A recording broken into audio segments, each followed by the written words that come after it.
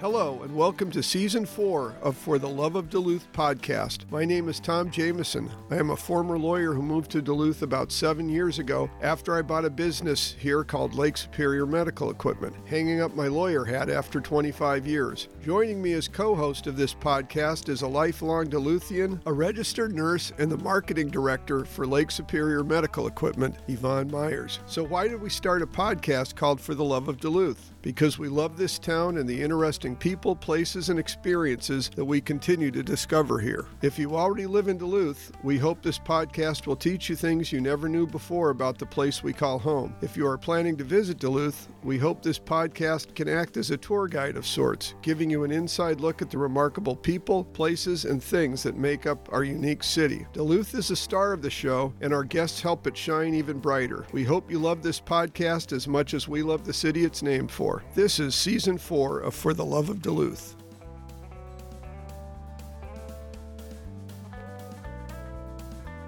The city of Duluth is many things, diverse, vibrant, and absolutely beautiful, to say the least. It is also booming, with people from all over the country venturing here to make the Zenith City their home, thanks in part to a Harvard professor dubbing the term climate-proof Duluth back in 2019. No matter the reason, one could hardly blame a person for packing up and heading our way. After all, Duluth is a small city with a big town feel, sitting upon glorious Lake Superior and boasting a community full of booming businesses and passionate folk. Don't believe us? Put any episode of For the Love of Duluth on shuffle. Despite the marvel that is the glorious city, which this podcast honors, Duluth is not without its pitfalls and challenges that are typical for urban areas, including poverty, lack of affordable housing, and a downtown area that could use a little revitalization. Fortunately, there are several local organizations who have made it their mission to tackle some of these issues. One of the most notable is the Ordean Foundation. The Ordean Foundation has a long and celebrated history since its official formation 90 years ago in December of 1933. Its mission? To help locals in need by crafting and funding long-term solutions to systemic poverty in Duluth. For the past 5 decades alone, the Ordean Foundation has given more than $55 million in grants to local nonprofits, making Duluth a little bit stronger and a little bit finer with each day that passes. The roots of the Ordean Foundation date back to 1882, when the couple behind the name, Albert and Louise Ordean, moved to Duluth and, like so many others, fell in love with the city. Despite big opportunities outside of it, the couple chose to stay in Duluth, and thus a long-lasting legacy was born, one that is still improving the lives of Duluthians nearly a century later. Albert was so passionate about his vision for the city that he detailed it in his will and left his fortune to help address issues related to poverty in Duluth, without regard to gender, race, or religion. At the helm of this incredible organization is a name most Duluthians know well, Don Ness. Once called one of the most popular mayors in America, today he works as the executive director of the Ordean Foundation, leading and executing its mission to help those in poverty make a better life for themselves, something he also did during his 8-year tenure as the mayor of Duluth. He's led the foundation to new heights since he joined the team 7 years ago and channels his passion for the city into the role he has today. It's fitting for Don to lead one of Duluth's premier philanthropic foundations, as Don Ness just might be the Duluthiest Duluthian ever. He grew up in Duluth's Hillside neighborhood during the 70s and 80s, a place so ingrained in his soul that he went on to name his book after it, but we'll get to that later. A self-described shy and awkward kid with a stutter, he discovered his love for politics while attending the University of Minnesota, Duluth. The rest is a story for the history books, a tale that includes a gig as the campaign manager for Congressman Jim Obastar and a history-making election to the Duluth City Council at the age of 25, becoming the second youngest person to ever win a seat on the council. It turns out that this was just the beginning. In 2008, at the age of 33, his political dreams were fully realized when he became the 38th mayor of Duluth, beating out 11 other Democratic candidates and becoming so beloved he ran unopposed for a second term, ultimately stepping down to pursue new dreams, one of which he is living and breathing today. It's been a long and exciting journey, and today Don Ness is here to take us through it in his own own words. Don, thanks for being here. Well, thank you, Tom, and thanks for having me. And Yvonne, it's nice to see you guys. And I have to say that I am such a big fan of your podcast, and I listen to as many episodes as I can, and I'm learning a lot about Duluth. And so it's just a real gift to our community that you guys are making this commitment, and it's great to be here. Well, thank you so much. It is truly a labor of love, and we hope people are going to learn a lot of things about you when they listen to this podcast. So let's go ahead and start. Let's start with your background. We always like to hear about the journey. You were raised in Hillside, grew up in the Hillside neighborhood of Duluth? That's right, yeah. And in fact, I just celebrated my 50th birthday earlier this month, and that very first day was kind of a Duluth episode, a Duluth story in itself. My parents were very young. My mom was 20, my dad was 22. Wow. And it was January 8th, and they lived out in Lakewood Township. Okay. in a little shack that had no running water, and they had an outhouse in the back and a little pump well, and it was January 8th, and the air temperature is still the very coldest January 8th on record in Duluth. The air temperature was 31 below zero. Are you kidding? And my mom went into labor, and so it was a long drive to St. Luke's in town, about a half-hour drive. About halfway down to the hospital, Dad realized that he left the dog out. Our little mutt, Honey the dog, was left outside on this 30 below day. So he rushed to the hospital, dropped my mom off at the emergency room, and then had to drive all the way back to Lakewood Township to get the dog back in. And so that's a great. But the dog was okay. The dog was okay, and fortunately, I didn't come until several hours later, so Dad was able to get back in time. Wow, that is a great story, and just such a quintessential Duluth story. But I did not realize, and I read your book. I've read your book, and we'll get to that in a little bit. But I don't think that particular story was piece not of in it there. Was in there. That's really fascinating. An outhouse in 31 below weather. Yeah, I mean, wow. It was they were kind of my parents are my heroes, and they really kind of led me on the path to public service. And so ultimately, they bought a house in the Hillside, a small 3-bedroom traditional. I was the oldest of 4 boys. My dad was a pastor of a small church in town called the Community Christian Fellowship, and it was kind of a progressive evangelical church. My mom worked at the battered women's shelter. My dad also spent some time as chaplain up at Northwood Children's Home. So public service and giving back to community was always a big part of my upbringing. And your compass starts forming early in life, right? And so that you were already sort of sensing what your direction might be because you saw your parents leading this example. Yeah, a little bit, and yet as a teenager, you look at how hard I saw how hard my parents were working and how much they were giving to others, and especially people in need, and both the emotional toll that could take and their time, and then we took a look around and said we were struggling financially as a family ourselves, and so there's a little bit as a teenager where you kind of question, those choices, and, right. And it's like, well, that's not the path that I want to go down. I'm going to go, a different route. But then ultimately you do come around and say, those values were kind of deeply ingrained and really have been the North Star for efforts after that. Yeah, well, it's a really cool upbringing. Your parents, were they from Duluth originally? So my mom grew up in Arlington, Minnesota, which is southwest of the Twin Cities in a little farming town. So she's Irish Catholic, and my dad were born in Duluth and then kind of traveled the state as his dad worked at MnDOT, came back to Duluth, graduated from Duluth Central and then St. Scholastica. But it was a little bit of controversy because, Dad was Lutheran and Mom was Irish Catholic. It's a mixed marriage. Yeah.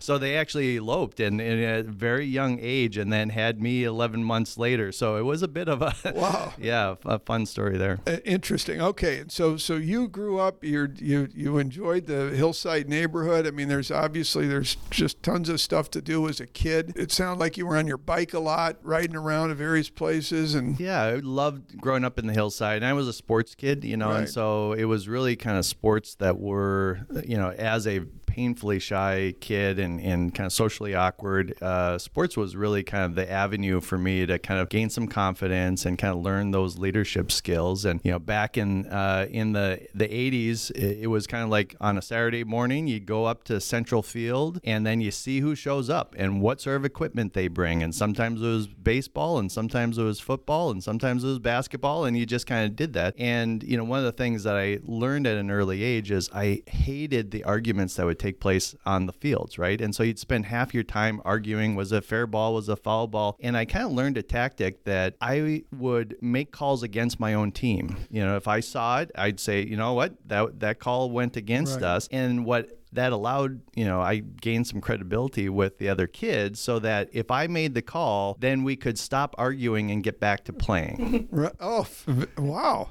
So you developed that skill early on. Right. And that, it does translate well into politics. Yeah. No kidding. So where did you go to high school? Duluth Central. You went to Central. And where was Central at the time? Was it up on the hill? It was up on the hill. Okay. That's right. It's so funny. So I moved here really in March, spring of 2015. It amazed me. The school was closed by then. It amazed me. I thought, well, why wouldn't every kid in the world want to go to school there? Because you got this incredible view of Superior. But obviously, they had other reasons to close it. Well, it was tragic. I was the fourth generation in my family to graduate from Central, and Central played a really important role within our community. And it was kind of the middle ground between the East and West. And so when you take Central out of that mix, it kind of makes that divide East and West a little bit more stark in some ways. But it was a beautiful school. Driving up this kind of curving hill on the hillside and looking over the lake and seeing the sunrise, it was just gorgeous. When did it close? 2011, I believe, was the last year. So it closed while you were mayor then. Yep, that's right. We don't want to jump. And it wasn't my decision. It was the school board decision. I was very unhappy with that choice, and but having very old school buildings, and this is the red plan, the facilities plan that they implemented, and we don't need to. No, school choices are always really, really difficult. That's right. And they're always difficult. Someone's got to make them. No one's going to be happy. That's not an easy decision. Whoever has to make it. So you went to Central, graduated from Central. When did you graduate? In 1992. And actually, there is an interesting story about during my senior year, the school board attempted to close Central at that time, and I was president of the student council at the time. Of course you were.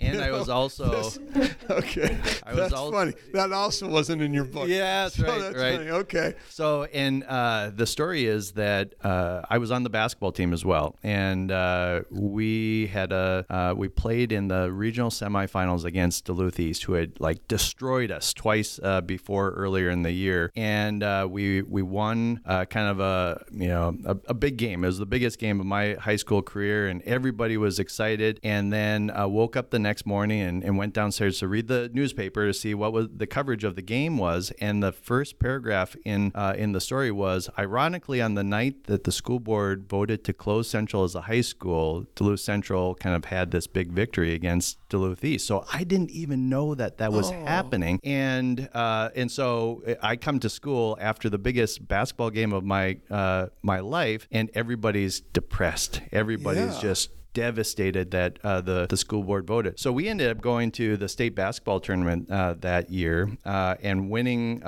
taking third place on a last-minute shot by my friend Eric Reinertsen, who is now the girls basketball coach at Denfeld and a great friend. But what was neat is that both our run to the state basketball tournament, as well as kind of organizing at a community level and with the students, that we kind of made the case for keeping Central open, and the school board did reverse its decision and kept it open for another 9 years until they came back and ultimately closed it. Well, that's pretty good that you gave it. You got another 9 years. That's pretty good. And in many ways, that experience kind of demonstrated to me that at a local level in politics, you can kind of make your voice heard, and you can affect real change. Yeah. So 92, you graduated, and do you go right to UNC? UMD? Yes. So I got a local scholarship called the Hunt Scholarship, and decided to save some money by living at home. And I was working at the gas station, the Pike Lake Amoco, and doing midnights there, and then went to UMD in the fall of '92. 92, okay. And so you started at UMD, and what was your major? Well, I was a business student, and actually my concentration was management information sciences. So as MIS, it was kind of, and at the time we were doing programming in these old mainframe languages like COBOL and Pascal and, some of those things. And actually I was the very last student to graduate with that degree, because they shut down the program because they realized, like, hey, the internet is here and it's all new languages. And so they shut down that program. And so ultimately I had both the MIS as well as an econ focus on my business degree. Wow, interesting. It's funny that you say that about these sort of classes that taught coding in these old mainframe languages. I still think it gave people who learned that. I'm not a computer guy. You could throw a bunch of code at me and I just wouldn't know what to do with it. But I think it gives you an advantage, because at some level that still forms the kind of basic building blocks of what's going on in computing today. Oh, no question. The interesting thing is that COBOL is still a language that many of our legacy systems run on COBOL, and all of the programming that was done during the Y2K crisis, when they had to go in and make all those fixes, that was COBOL. So if I would have stuck with that, I actually could have had a career and being one of the few remaining folks that actually know how to do code in COBOL. Remember, we all thought the world was going to end. Right. That was so weird. It got all blown out of proportion. What the issue was that every computer had an internal clock, and the clock wouldn't know what to do. Well, it was the years. Yeah, the years were a 2-digit year, and so they programmed a lot of those things back in the 60s and 70s, and say, well, we don't have to worry about when it clicks over to 2000, and so they had to kind of change the programming to allow for a 4-digit year. Well, fortunately, the world didn't end. That's right. They got ahead of it somewhere. So that's not wouldn't be the first thing that's gotten sort of blown out of proportion. In any event, you graduated. So I was on the 5-year plan. I was on the 7-year plan at the University of Minnesota. So that's nothing. And ultimately, it was I spent a lot of my time both working my way through college. I was working 25 hours a week at various gas stations, and then I also got involved with student government. I was student body president and involved with the university senate, and that was really the first time that I thought, oh, this type of approach to public service. And I loved sitting in committee meetings and talking about academic policy, and it's like, okay, this is something that that I can do, that I'm good at and I enjoy. Yeah, well, it's it's funny. Obviously you must know Dan Hartman, of course. So it's kind of a familiar refrain, because he had the same experience. In fact, I think he did a lot to get Amsoil Arena. That's right. When he was still a student. Yep, that was the first time that I got to work with Dan is when he was a student, and so he and I were both student body president, and so of course.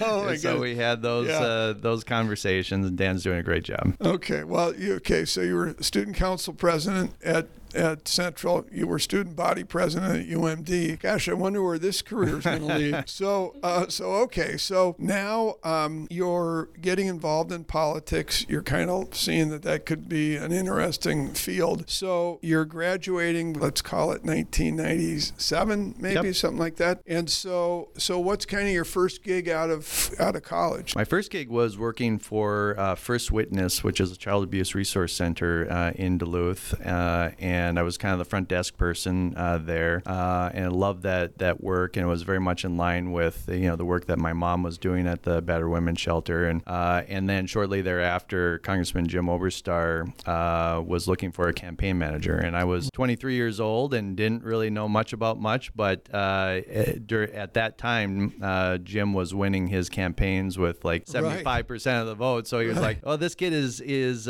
energetic and enthusiastic and really cheap." cheap. And so they hired me, and I was his campaign manager for it ended up being 10 years. Wow, that's remarkable. And this is in your book, but not everyone who's listening to the podcast has read your book.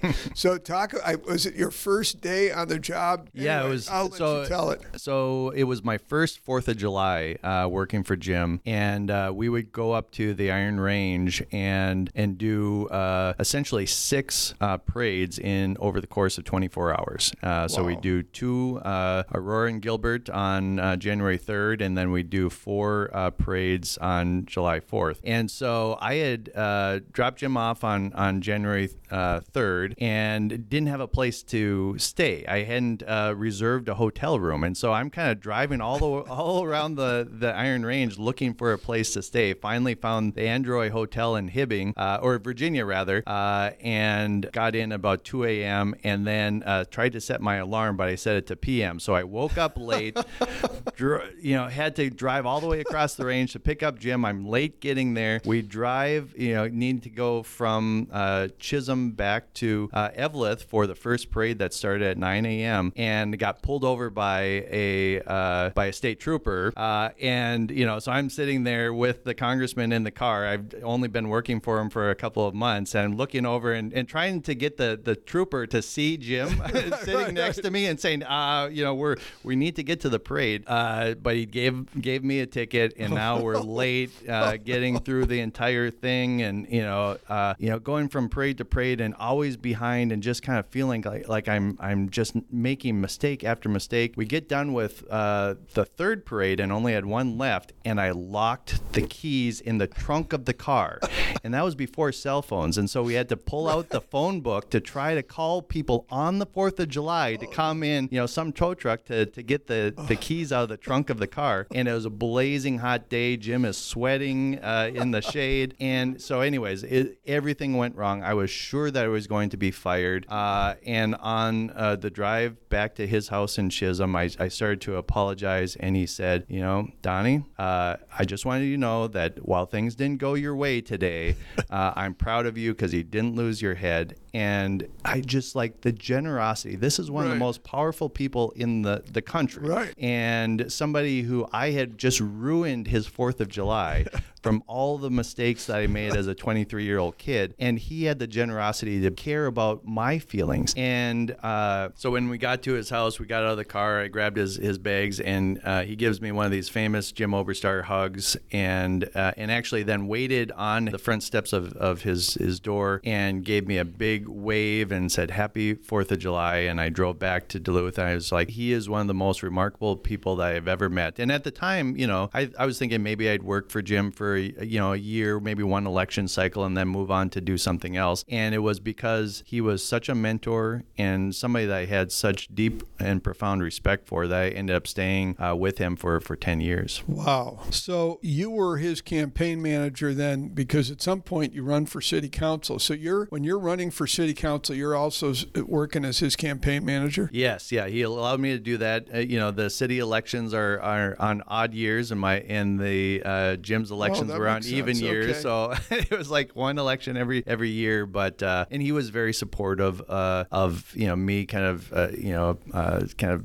pursuing my own political career. So let's talk about your decision to run for city council and how that took place. Yeah, when I graduated from UMD, I looked around and I was really discouraged that the advice being given to myself and my friends I went to high school and college was leave Duluth, go down to the big city, get your 5 years of experience, and then when you're ready to settle down and have a family, then maybe you can move to Duluth. And it was like, that's horrible advice for the future of our community, because the moment that kids are being sent away, they don't come back. Right. They get ingrained in with their employer or with the communities that they move to. So I was really discouraged about that. And I was, thinking of accepting that same advice of moving away and then maybe someday coming back. But the thing that happened for me that kept me in town is that I found this amazing music scene. And it was in the late 90s, early 2000s in Duluth. There was a scene that was kind of around the North Shore Theater. And Homegrown Music Festival came out of that scene, and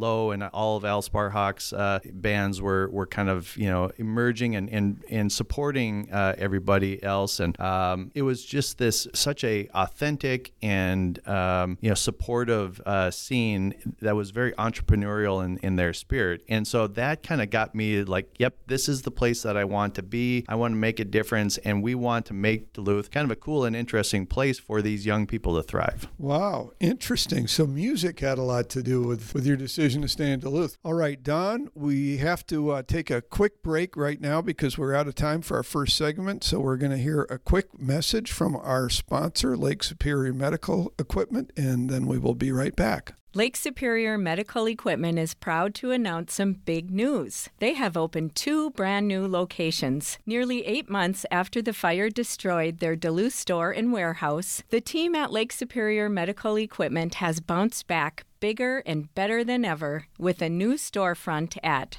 4730 Mike Calaleo Drive in Duluth. The new store is located in the lower level of the Bullion Center with more parking and a great new layout. That's not all. Lake Superior Medical Equipment has also moved their store in Cloquet. Customers can now shop at their brand new location at 907 Stanley Avenue, just a few doors down from their old store. Something that hasn't changed? The amazing customer service you have come to expect from Lake Superior Medical Equipment. Our friendly staff is ready and waiting to help you find everything you need in our 2 brand new locations in Duluth and Cloquet. Stop in and see the friendly staff at Lake Superior Medical Equipment today. Have a question? Give them a call at 218-727-0600 or visit them online at lsmedequip.com. In the meantime, keep up with everything happening at Lake Superior Medical Equipment on social media. Just search for Lake Superior Medical Equipment on Instagram, Facebook, and LinkedIn. Okay, we are back with Don Ness. You're deciding that you're going to stay and you're going to try to make a difference. Yeah. And so I knew that there was a city council race coming up, and it was a very competitive first race, and I was 25, but I looked like I was 15, and and got a lot of pats on the head. Hey kid, we were glad that you're running, and maybe someday in the future you can run and actually win. And we came in kind of a distant third place in the primary, but I just kind of kept true to this idea that we wanted and needed kind of a fresh perspective on the council. And at the time there was, I think the youngest councilor was like 42 years old, and so there really wasn't kind of young people that had been serving on that. And we ended up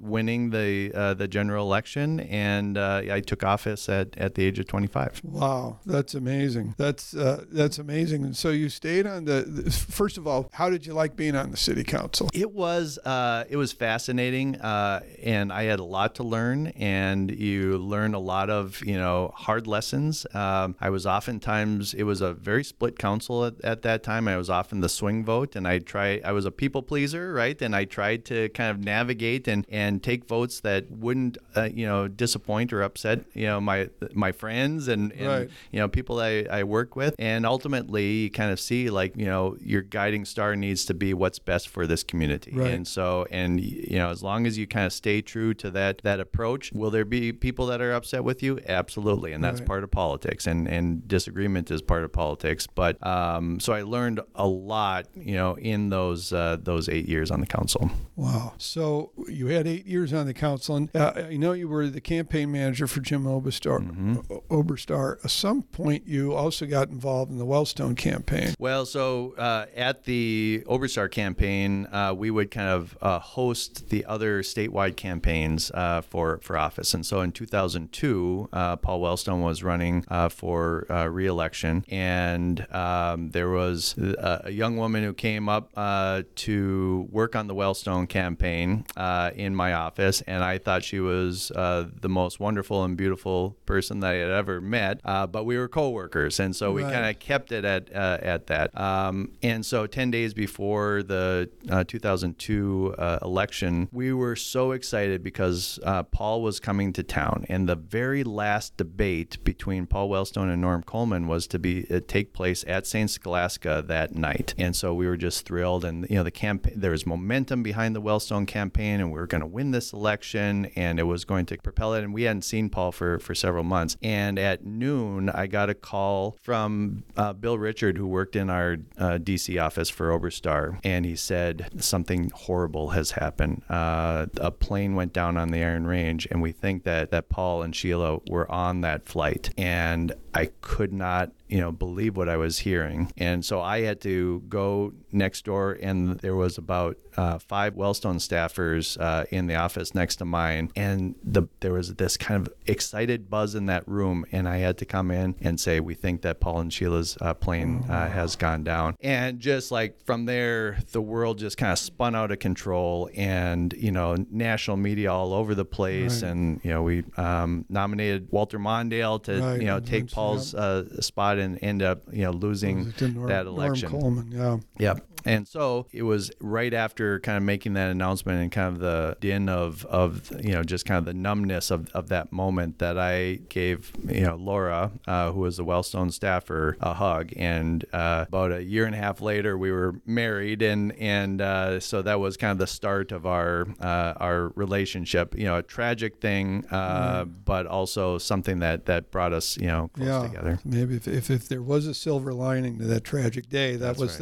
you probably found it. Anyway, yeah, that was just that was a dark day. My law partner and dear friend lost a really good friend and neighbor on that flight. It was just a tough day. That happens. You get married. You're on the council. At some point, you decide you might be mayoral material. So how did that happen? Yeah, so it was 2007, and at that time, Laura and I had been married for 2.5 years, and we had 2 babies, essentially, at that time, bought our first house, and the incumbent mayor at that time, Herb Bergson, had indicated that he wasn't going to run. And, Laura and I had a conversation of whether or not we wanted to do this and take this shot. In order to run, I had to leave my job as Oberstar's campaign manager. So again, 2 babies in the house, kind of a new mortgage, no savings at all, and I had to leave my job in order to run. And there were 12 of us that ran in that primary, including the incumbent Herb Bergson, who kind of re-entered the race on the very last day of filing. And after telling you he wasn't, and kind of inviting you into. Yes. Yep. And that was, I probably wouldn't have run against an incumbent because I just didn't want to have that race. It was a very difficult decision, kind of because of our life experience. But I felt passionate about Duluth and about the needs of this community, and felt like I had something to offer. And I don't think it's a spoiler at this point, but you wound up winning the election. Yes, and it was a very close election. I ran against Charlie Bell, and I just had so much respect for Charlie. He was an institution in Duluth a long time. His family, owned a funeral home in Duluth, and they had been kind of well ingrained. And Charlie and I kind of had an understanding from the very beginning of like, we are running against one another. We are both running for this role, but we're not running against one another, And so we will both put our best foot forward. We'll talk about our values and the things that we would like to accomplish, and then let the voters decide. And I'm still really proud of that campaign and how it turned out. And I think that's how democracy should work. Right. You don't have to tear the other person down in order to support your own candidacy. What a great lesson. If only they'd listen in Washington. So you win, and was this 2008? Is that January of 2008? January 2008, and you started mayor, and there was a big issue that had to be dealt with, right? We had an economy that was just starting a real steep downturn, and there was a big issue that you had to deal with. that was sort of like closing a school that you knew lots of people were going to wind up unhappy, and that had to do with a pension.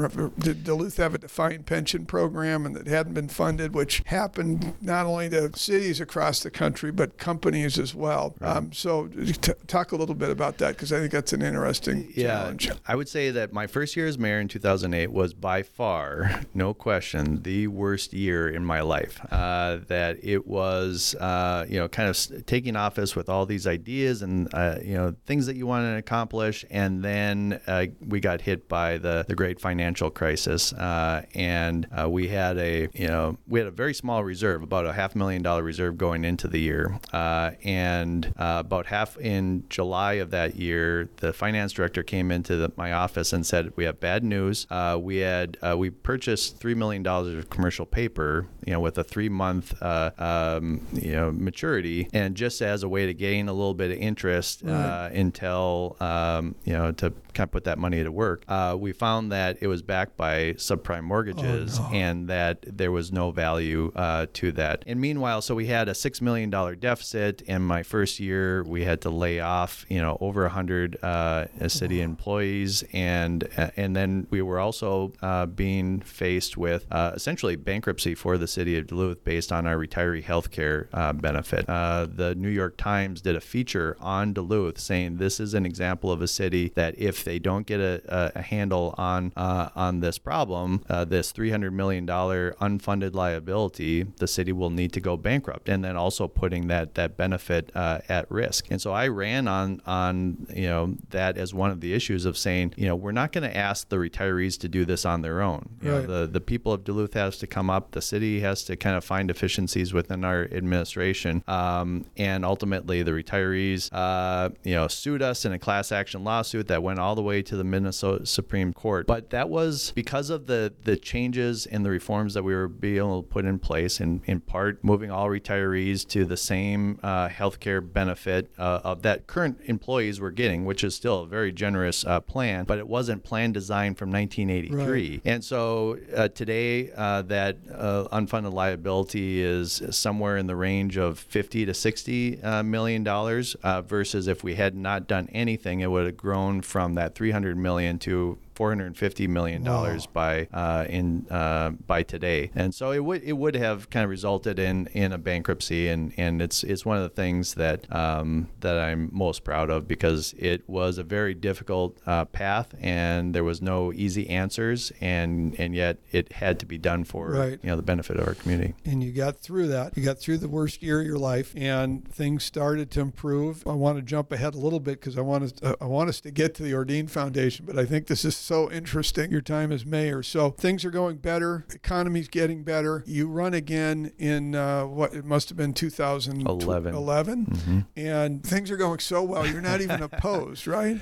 Right. I became the first mayor in Duluth's history to run unopposed, or at least in the last 100 years. And I think it was gratifying because my approach was always that I'm just going to make the decision that's best for our community, and I didn't kind of shy away from how difficult it was on us and how difficult it was for the residents of Duluth. And I think that kind of honest communication between elected officials and the residents is really key. And so it was an extraordinarily difficult time, but I think if you kind of commit to an approach of being honest and forthright with folks, that you can kind of folks will come along with you on that difficult ride. Right. And so everything's going along really smoothly. Obviously, you're unopposed. You win, and then we have a flood. Right. So, because I think everyone who's in Duluth at that time remembers that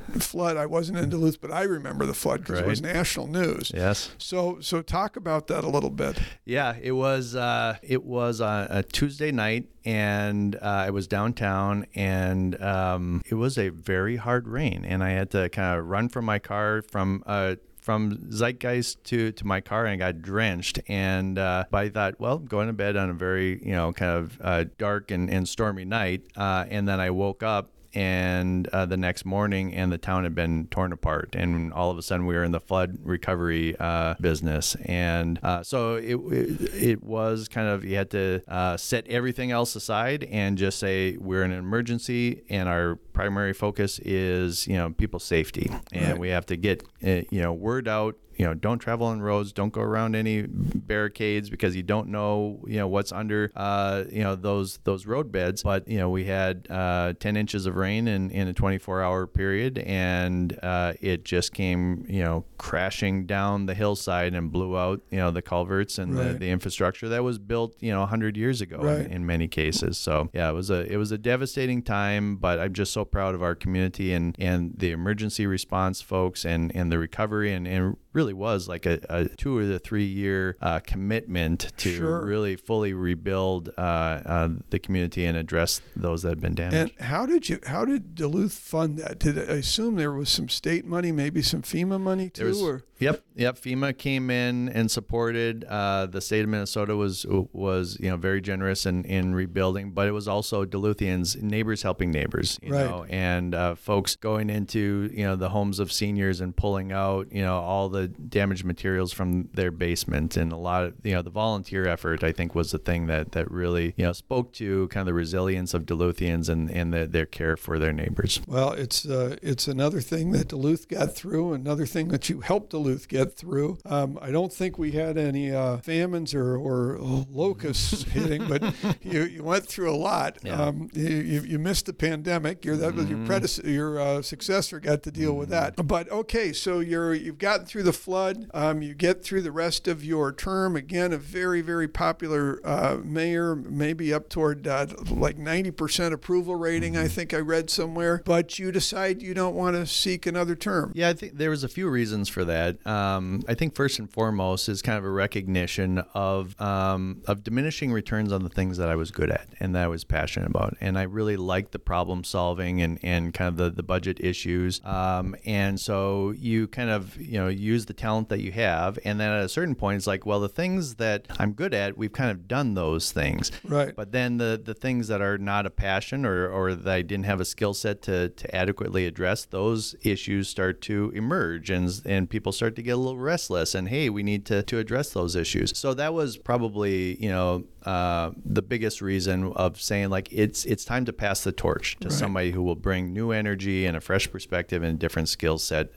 to the table. And the second issue was my daughter was 11 years old, and knowing that it's difficult enough to be a teenager, right? And it's difficult enough to be a teenager in social media at times, right? But then to have that extra layer of having your dad as mayor, and so I thought, this is also a time for us to kind of step aside and focus on the kids and their experiences and not have to have them worry about what people were saying about their dad. Right. All right. So we are shockingly getting the signal that we're running out of time. So I want to jump ahead because you leave the mayor's office and then you joined Ordean. Now, how did that transpire? Yeah, actually, people just assumed when I said that I was not going to run that I had something lined up. Well, I didn't, and we're kind of right back to square one of saying like I didn't have a job to support my family, and so I got a job for a short time working at Lake Superior College doing workforce development work, and then it was about a year later, a year after leaving office, that the job with the Ordean Foundation came up, and this was like my dream job, because I had so much respect for the Ordean Foundation, the work that they do, their focus on issues related to poverty in our community. I always thought, that will never happen, and the job came forward. I applied and got the job, and it really is. It's the fulfillment of everything that I would want in a job, because it is community based. It's focused on the issues of Duluth. It's addressing and being very clear-eyed about the problems that our community is facing, but then being in a position to work with our partners to try to solve those issues. So well, let's talk just briefly about its history because it's such an interesting history, starting out with Albert and his wife. So just, it's going to have to be, unfortunately, the Cliff Note version. Yes. But the Cliff Notes is that Albert and Louise came to Duluth in the 1880s and got into both the banking and grocery distributing business at that time. Became very prominent, and at one point they were the second wealthiest family in our region behind the Congdons. But they didn't have any children, and so there was a question of when they were making their will, what do we do with this wealth? And it would have been easy for them to give to the Smithsonian or have some, a big building in on the East Coast named after them. But instead they said, what's important to us? Albert lost his dad when he was a young man, and they struggled in poverty, and said, while we've been fortunate in business and we've accumulated this wealth, we want to help those less fortunate. And so they dedicated the bulk of their fortune to the creation of this charity, the Ordean Foundation, and that initial $2.5 million donation has translated into over $75 million in grants and support for people living in poverty in our community. And their charge to us was to keep that this fund should exist in perpetuity. Right. And so that is, as stewards of this fund, we want to make sure that we're making the biggest impact possible, helping as many people as we can, but also kind of protecting and enhancing that legacy for many generations to come. Right. And one of the things that I found most remarkable is that when they made this, formed this charity, it was specifically without regard to race, gender, and religion. And I thought, well, that's really forward thinking, given what was going on back in those times, early 30s, That's the Depression. Everyone was blaming everyone else for that depression. I just thought that's really remarkable. I think it showed great foresight, and consider at the time that, especially coming as soldiers came back from World War I, and so in the 1920s, the Ku Klux Klan was very prominent nationwide, including right here in Duluth. There were prominent members of our community that were members of the Klan, and there was a strong anti-immigrant sentiment. And so for Albert and Louise to say, against kind of some of the pressures of the time, we want to make sure that this thing that we want to exist in perpetuity will have these values at its core. Well, it's fabulous. It's amazing what it's done. And I know that things changed a little bit, because it used to be that when it first started, that individuals could go to the Ordean Foundation and get help as individuals. And that sort of shifted to realizing you probably do more good for more people if you actually help fund other nonprofits that were doing that. That's right. Yeah. So in the first 50 years of the organization, well, the first 40 years, Ordean had a social worker on staff, and so people that had unexpected medical bills or that had faced a financial hardship of some type would come to the Ordean Foundation, talk to a social worker, tell their story, and then they could go home with a check, to help get them through that stress. When the Great Society and the war on poverty of the late 1960s, early 70s, came to fruition, then Ordean says, all right, that type of support is no longer necessary. We're going to give our support to organizations like Damiano and Chum and the Boys and Girls Club and those sort of organizations. That's the model that we operate under today. So that's just a remarkable story, and I think that the foundation is so lucky to have you. The city of Duluth is so lucky to have you as someone who's stuck around and really every day has been trying to make Duluth a better place to live. So we are just about out of time. One question we do like to ask here on this podcast is, when you're not doing the things that got you onto this podcast, which in your case is, at this moment, is the Ordean Foundation, what do you like to do in Duluth? I know you got 3 kids, so you're running those kids around, I'm sure, but what else do you like to do? Well, I have been listening to many of these episodes. I love hearing the answers to this question. So unlike most people, I really dislike hiking, and craft beer and live music, all that stuff is, way down the list. No, but it really is. I like, I call it urban wandering. And so I put in my podcast and listen to For the Love of Duluth and walk around. And I like to just kind of, witness what's going on, what's happening in our neighborhoods, what is the condition of the streets? Is there a sewer that's kind of, blocked up? And, sometimes we'll make a call down to City Hall and say, you should send a crew up here. But just, I love to kind of see with fresh eyes, the kind of the ever-evolving nature of a community. And there's something about kind of wandering aimlessly through neighborhoods that you just learn so much about how a city functions. And so that's my favorite thing. Oh, that's really cool. That's really cool. Well, I assume you get asked this all a lot, but any thoughts about ever venturing into politics again? I don't think so. I love my time, especially serving, the city of Duluth, and that was my passion. I think unfortunately the nature of politics has kind of gone away from the type of politics that I like to practice. Folks are a little bit more interested in kind of the partisan warrior sort of approach, and I was more of a problem solver and kind of getting into the nuts and bolts of things. But the pendulum swings on those, and so I am hopeful that pendulum will swing and people will want a different type of elected leadership in the future. But I think my role will be in support and mentoring those folks in the same way that Jim Oberstar and Sam Soul and Tom Huntley and so many other folks, Yvonne Pretner-Solon, were mentors to me and supported me through that journey. I think that will be my role going forward. Yeah, well, whatever it is, we'll follow your future career and wish you the best of luck in the future. And thank you so much for being on our podcast today. Well, thank you guys. This was a lot of fun. Thanks for listening to another episode of For the Love of Duluth. Season 1, 2, and 3 are available now wherever you get your podcasts. All you have to do is search for the Love of Duluth. Have a minute to spare? Leave a 5-star review and subscribe to the podcast so you never miss an episode. We hope you are loving Season 4 so far.